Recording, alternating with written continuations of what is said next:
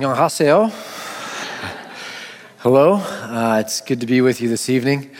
Thank you for having me. It's an honor. It's also a great honor to be able to work with Pastor Kwong and Pastor Paul. It's a delight.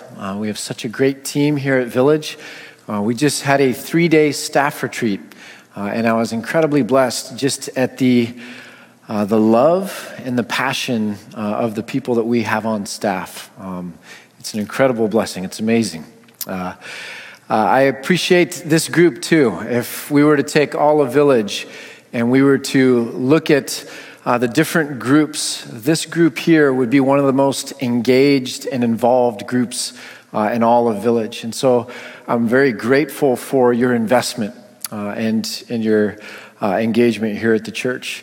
I'm also honored for you showing up tonight. I know there are a lot of reasons to stay at home or to not go places with all of the things in the news, but I appreciate you being here this evening. I was excited to hear Pastor Paul at the staff retreat encourage the staff of Village that we would use this opportunity with everything that's going on in the world, the coronavirus, the fear that exists, that we would use that as an opportunity to love other people, to not only think of ourselves, but to think of people around the world in different countries that are going through challenges, to think of our neighbors who might be dealing with different fears or emotions, to think of the practical needs of people in our community that might not have the basic necessities with the run-on grocery stores and things like that. So it was a blessing to hear Paul's admonition to the staff that this is an opportunity for us to love others and to also demonstrate our witness, that we would live by faith in the middle of challenging times when everybody is engaged or reflecting on things that are scary. And so I would love to pray for us before we begin and just commit this time to the Lord, not only this evening, but just this season in our lives. So if I can, may we pray. Father God, grant us peace that we may sleep in the midst of storms, faith that we might walk forward in trust. Grant us joy that shines despite the clouds, contentment that is anchored in you. Grant us freedom from fear even when uncertainty abounds, courage to live as witnesses of Jesus even when threatened.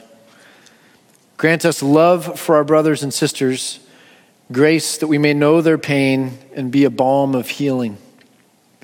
Grant us attentiveness to the felt needs of others, compassion that touches lives. Ground us in the love of Christ that we might be unshaken. Fill us with the power of your Spirit that we may be comforted. Stir in us a hope that carries us forward. Father, we commit ourselves to you and for your glory. Amen. Amen.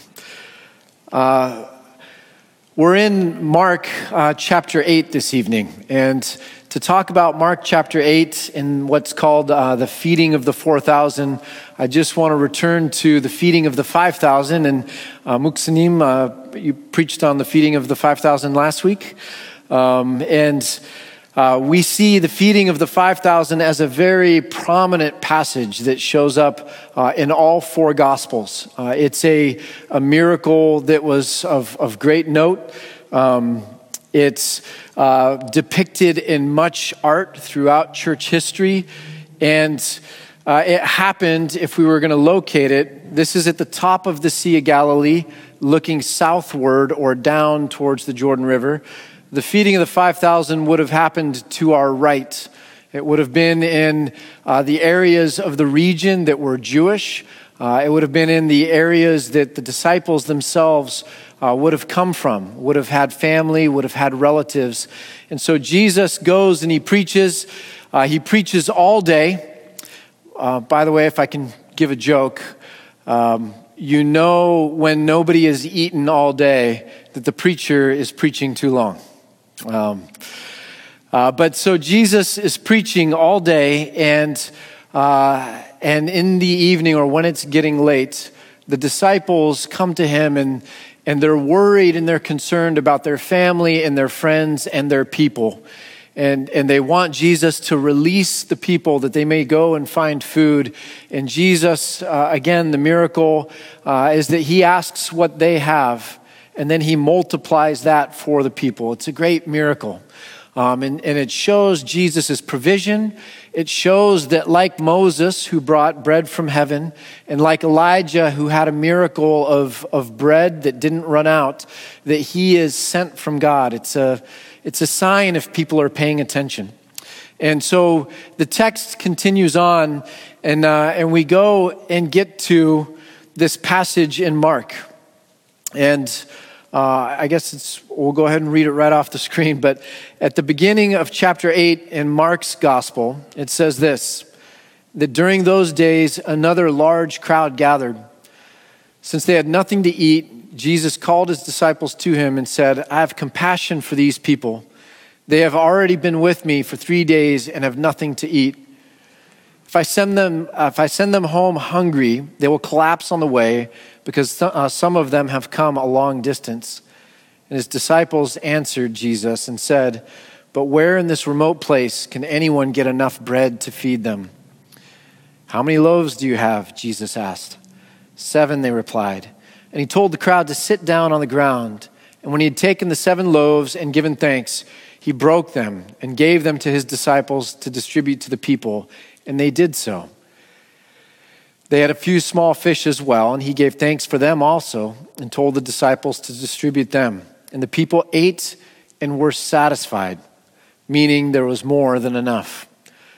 Afterward, the disciples picked up 7 basketfuls of broken pieces that were left over.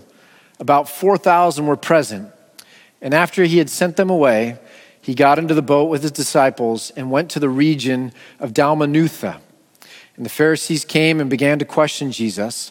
To test him, they asked him for a sign from heaven. He sighed deeply. Why does this generation ask for a sign? Truly, I tell you, no sign will be given to it. Then he left them, got back into the boat, and crossed to the other side. There are a few things going on in Mark chapter 8 with the feeding of the 4,000. The first one is this ongoing tension with the Pharisees, that they have eyes but do not see, that they have ears but do not hear. And they look at Jesus doing these miracles and they don't connect the dots or understand that he is the Messiah, the one sent from heaven. And so even though they are demanding a sign, Jesus says, there is nothing I could do that would open your eyes. I'm not going to give you a sign. So you see that tension. The other interesting thing is where Jesus is doing this miracle. The first miracle is in this region right here of Galilee. The second miracle is when Jesus came from Tyre up north down to the Decapolis region. And Decapolis is a Greek word just meaning 10 cities. So in this region, there are 10 Greek cities. And there's a lot of wilderness as well. We can look at the landscape. This is where Jesus had his hometown. This is at the north part of the Sea of Galilee, looking across the Sea of Galilee toward the region of the Decapolis. Another picture would be to look here to the left is the region or the wilderness, but also where the 10 Greek cities existed. And with these 10 Greek cities there, Jesus is preaching. And this time he preaches for 3 days. And the disciples never come and ask him, what about these people? They're hungry. You need to let them go so that they can get food. It's Jesus this time. after 3 days, that notices and has compassion on the people that are so hungry that if he sent them away, they would actually fall or faint on the roads to try and find food. And Jesus cares about these people so much that he goes to his disciples and says that we need to feed these people. We need to care for them. We need to love them. And the disciples don't know what to do. How are we going to feed these people? And they don't remember that what they have with Jesus can be multiplied. I took those pictures when I was on my second trip to Israel. And when I was there, we were with a Jewish Christian, a man from Chicago who's Jewish by birth, but is a Christian pastor. And he works with evangelism to Jewish people. And he leads trips to the Holy Land, to Israel. And he's led maybe some 25, 26 trips to Israel and teaches as he's there. And it's a wonderful experience to see the Bible open up in the land in front of you. And he had us at this shore and was teaching this passage. And it was an incredibly meaningful thing for him to say that Jesus cares about the people that we lose sight of. Jesus cared about the Greeks. He cared about the Gentiles. He wanted them to enter the faith and to hear the news of the kingdom as well. And when the disciples who cared about their friends and their family and their people didn't come to him about the physical needs of these Gentiles, it was Jesus that stopped and had compassion on these people. That these people matter as much as anyone else. How are we going to feed them? And it's an illustration of the fact that Jesus has a big heart. That Jesus cares about people often or always probably more than we do. That we have a tendency to love our family and our friends, those that are familiar with us. Jesus has a heart to go to all the people everywhere, even the people that we wouldn't think of. And so it's an incredible picture of this idea that in the church, we're going to be one. That there's not going to be a Jew or a Gentile, a slave or a free person. Neither is there going to be a male or female. We are ultimately going to be all one in Christ. This is what Jesus is working for, that all might know him. If we turn to Mark chapter 8 and we continue, we see an interesting short little passage as the narrative or the text takes us further. And reading in verse 14, we see this, that the disciples had forgotten to bring bread except one loaf that they had with them in the boat. So Jesus is leaving now from feeding these people, and the disciples are worried about bread. And Jesus says, "Be careful. Watch out for the yeast of the Pharisees and that of Herod." They discussed this with one another and said, "It is because we have no bread that Jesus says this, to watch out for the yeast." Aware of their discussion, Jesus asked them, "Why are you talking about having no bread? Do you still not see or understand? Are your hearts hardened as well? Do you have eyes but fail to see and ears but fail to hear? And don't you remember how quickly we forget, right? Don't you remember? When I broke the 5 loaves for the 5,000, how many basketfuls of pieces did you pick up? 12, they replied. And when I broke the 7 loaves for the 4,000, how many basketfuls of pieces did you pick up? And they answered, 7. And he said to them, do you still not understand? This is what Jesus is referring to, that their minds are on bread. That yeast is in bread. We're hungry because we don't have bread. Is Jesus talking about bread again? And Jesus says, I'm not talking about bread. If we needed bread, I would provide bread. What I'm talking about is something deeper, something else that's also important. I'm talking about the belief system or the actions or the behavior of the Pharisees, the way they do their religion, the way they treat people, that is contagious, that spreads, that grows like yeast. And I want you to be careful about that yeast, the yeast of the Pharisees. Now think of the disciples and the people that were following Jesus. They were looking for a Messiah. At this point, a Messiah is someone who's going to come like a king, like David was a king. And so they want miracles. They want provision, take care of us. They think in terms of power, but they probably aren't fully realizing yet that Jesus cares about more than just taking care of their basic needs. Jesus cares about their hearts as well.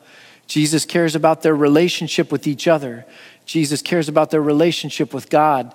Jesus cares about peace and harmony. This is a pyramid that in 1943, Isaac Maslow, and many of you may have seen this before, but Maslow wrote an article for a psychological journal, and he described what he called the hierarchy of needs. And he said that it's hard to talk to people if their basic needs aren't met. And when their basic needs are met, then they need their safety, their sense of security met. And if their security is met, then they are going to be asking questions about love and belonging. When people feel loved and like they belong, they work on their confidence and self-esteem, and we can talk about different things. And then ultimately, we're getting to the highest or most spiritual part of a human, and that's what he called self-actualization. By the way, with the coronavirus, this is why it's so important as Christians that we think in terms of loving other people. Because it's at the level of basic needs or safety, people's sense of security, their concern for loved ones, their concern for the future and what that might do, their economic concern for businesses and how that might be impacted are very real needs. So like those in the Decapolis, Jesus cared about the physical needs. He cared about providing for people. But ultimately, that's not the only thing that Jesus wanted to do. Jesus wanted to come and to deliver us, to die for our sins, so that we could be made righteous, so that we could be made whole and complete and holy. And in being made that way, that we could have a right relationship with God, with self, with others, and with creation. That we could be reconciled with God, ourselves, others, and creation. That we could become, like Jesus, fully human. Jesus cared equally for the things that we needed, but also for the things of the heart. The yeast of the Pharisee, if we want to talk about what the yeast of the Pharisee is, ironically, just a couple chapters earlier in Mark, Jesus calls the Pharisees hypocrites. That they're engaged in shepherding or leading the people, but they actually don't care about the higher things. They don't care about the heart. They don't care about reconciliation. They don't care about serving like shepherds should. So the yeast of the Pharisee, I just want to read a couple things that would count as what Jesus is naming as yeast or hypocrisy. False religion. Pride, self-righteousness, individualism, that we would be legalistic or have the law.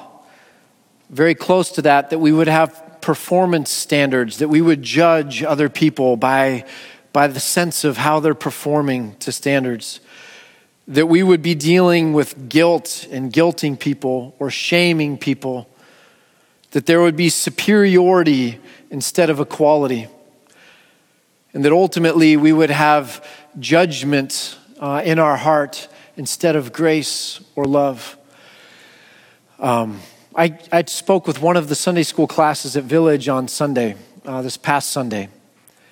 And I talked about Matthew 18 and that we talk about it as a church discipline passage. It's actually a church unity passage or a church reconciliation passage. Right before Jesus says, go to your brother if they've sinned against you. And if that doesn't work, take 2 or 3 and maybe you'll win your brother over. Right before that passage is when Jesus gives the parable of leaving the 99 sheep to go and find the one. And right below that passage, this what we often call church discipline, but it's a reconciliation passage. Right after that is the parable where Jesus talks about how the king forgives the debts of the servant. And then the servant goes and is wicked and won't forgive the debts of the people that owe him.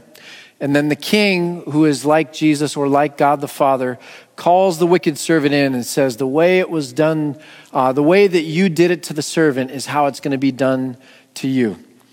You should have had grace like I gave you grace.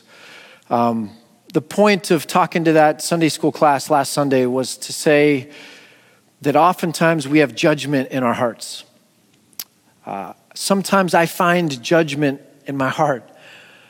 But I never go looking for judgment to bring it into my heart.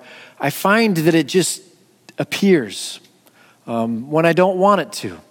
That this is a part of the Christian life, that we are being made new in Christ, that we are having a sense of judgment replaced by grace and mercy and love and forgiveness.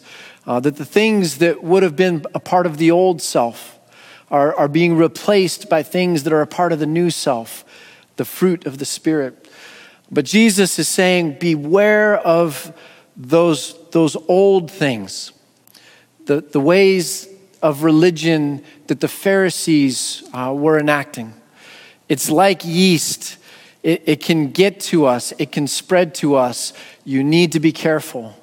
What we should have in our heart are the pure things, the things that Jesus was bringing. We deal with a lot of these things today, issues of performance or guilt or judgment. These things that we deal with today, as well as physical needs, they matter to Jesus. It's the same conversation for Jesus, whether he's feeding 4,000 or he's trying to heal hearts or extend grace. Jesus cares. It's the same conversation for Jesus. But sometimes it's different and confusing for us. We keep thinking of food or basic needs when Jesus is trying to take us further and talk about other things. His ways are higher than our ways, and his purposes higher than our purposes. Jesus cares. Jesus cares more than us. Jesus cares about more than just our physical needs. Jesus cares for you. Which means that Jesus cares for every part of you, your relational, emotional, physical, and spiritual health. God desires that every part of his creation be restored to the way that it should be. That's the good news, that God is making all things new in Jesus Christ. What are you carrying with you tonight? What are we as a body, as Village, carrying with us tonight? What are the burdens that we have? Jesus cares for those. What are the things that we're struggling with, collectively or individually? What are the things that are concerning you? Jesus cares for that. What pain are you enduring that the religious community seems to judge you for? That I'm dealing with something, or that you might be dealing with something that others don't seem to understand or can't relate with, that you feel alone or isolated. Jesus cares for that too. What performance standards are tyrannizing you? Whether you've created your own standards that you feel like you need to live up to, or that that others have created that you just can't seem to reach? What performance standards are tyrannizing you, are heavy? And Jesus cares for that as well. Did he not say that my burden is light and my yoke is easy? Come to me, all you who are weary, and you will find rest for your souls. The Jesus that we worship somehow wants us to encounter him tonight and to walk out with an easier burden, a lighter load, knowing that we're cared for, not just with basic needs, not just with safety, but our hearts and our emotions as well. You know, it's embarrassing when you come to KF to preach and an alarm goes off on your phone. Forgive me. Jesus cares when you get embarrassed at KF and your phone, your alarm goes off. There's a lot of loving people in this church. That's one of the things I love about Village. There's a lot of loving people in this church. Kwong shines with the joy of the Lord, right? There's a lot of loving people in this church. But somehow, Jesus is always going to be more loving. He's going to want to look us in the eye. He's going to want to care for us all the way to the depths. One last slide, if I might. This is a picture that Tamara drew in her journal. We're observing Lent this year, and so we're trying to think of ways to use this season leading up to Easter to really reflect on spiritual things and to involve our daughters in conversation around what's going on in their life and how Jesus cares about that. But Tamara drew this, and it was her way of saying there's something interesting going on that as a self, like with myself, I need to repent, to turn back to the ways that God has provided, to turn back my face, to turn my face back toward Eden. That with others, if I'm someone who knows I need to repent, with others, I can forgive them. That I might, if I do that, win my brother or my sister over. That I'm showing mercy as the King has shown me mercy. And then with God, that all of this, as it's working towards harmony or unity, wells up with us in thanksgiving. That we see what God is doing, that we experience how God is making all things new in Christ, and we give him the praise and we give him the glory. We worship God. The English word worship is just a construct of two words. Worth, value, worth, and ship. That God is worthy. He's worthy of our praise. That's worship. And these things, when they're in alignment, bring us to this place of love. It's the nature of love to bind things together. Love is sticky. Love connects. Love is the stuff of God. God is love. And so as we reflect on Jesus who cares about our needs, as we reflect on Jesus who is saying, I want you to be careful and watch your hearts and to watch your soul because I care about reconciliation. As we think of Jesus who cares more than anyone we've met before, that loves us, we're really coming back to this position where all things are made new. That's the gospel. It's the good news. Jesus died to bring things back into alignment, to reconcile all things. Amen? Let me pray for us, if I might. But Father, we do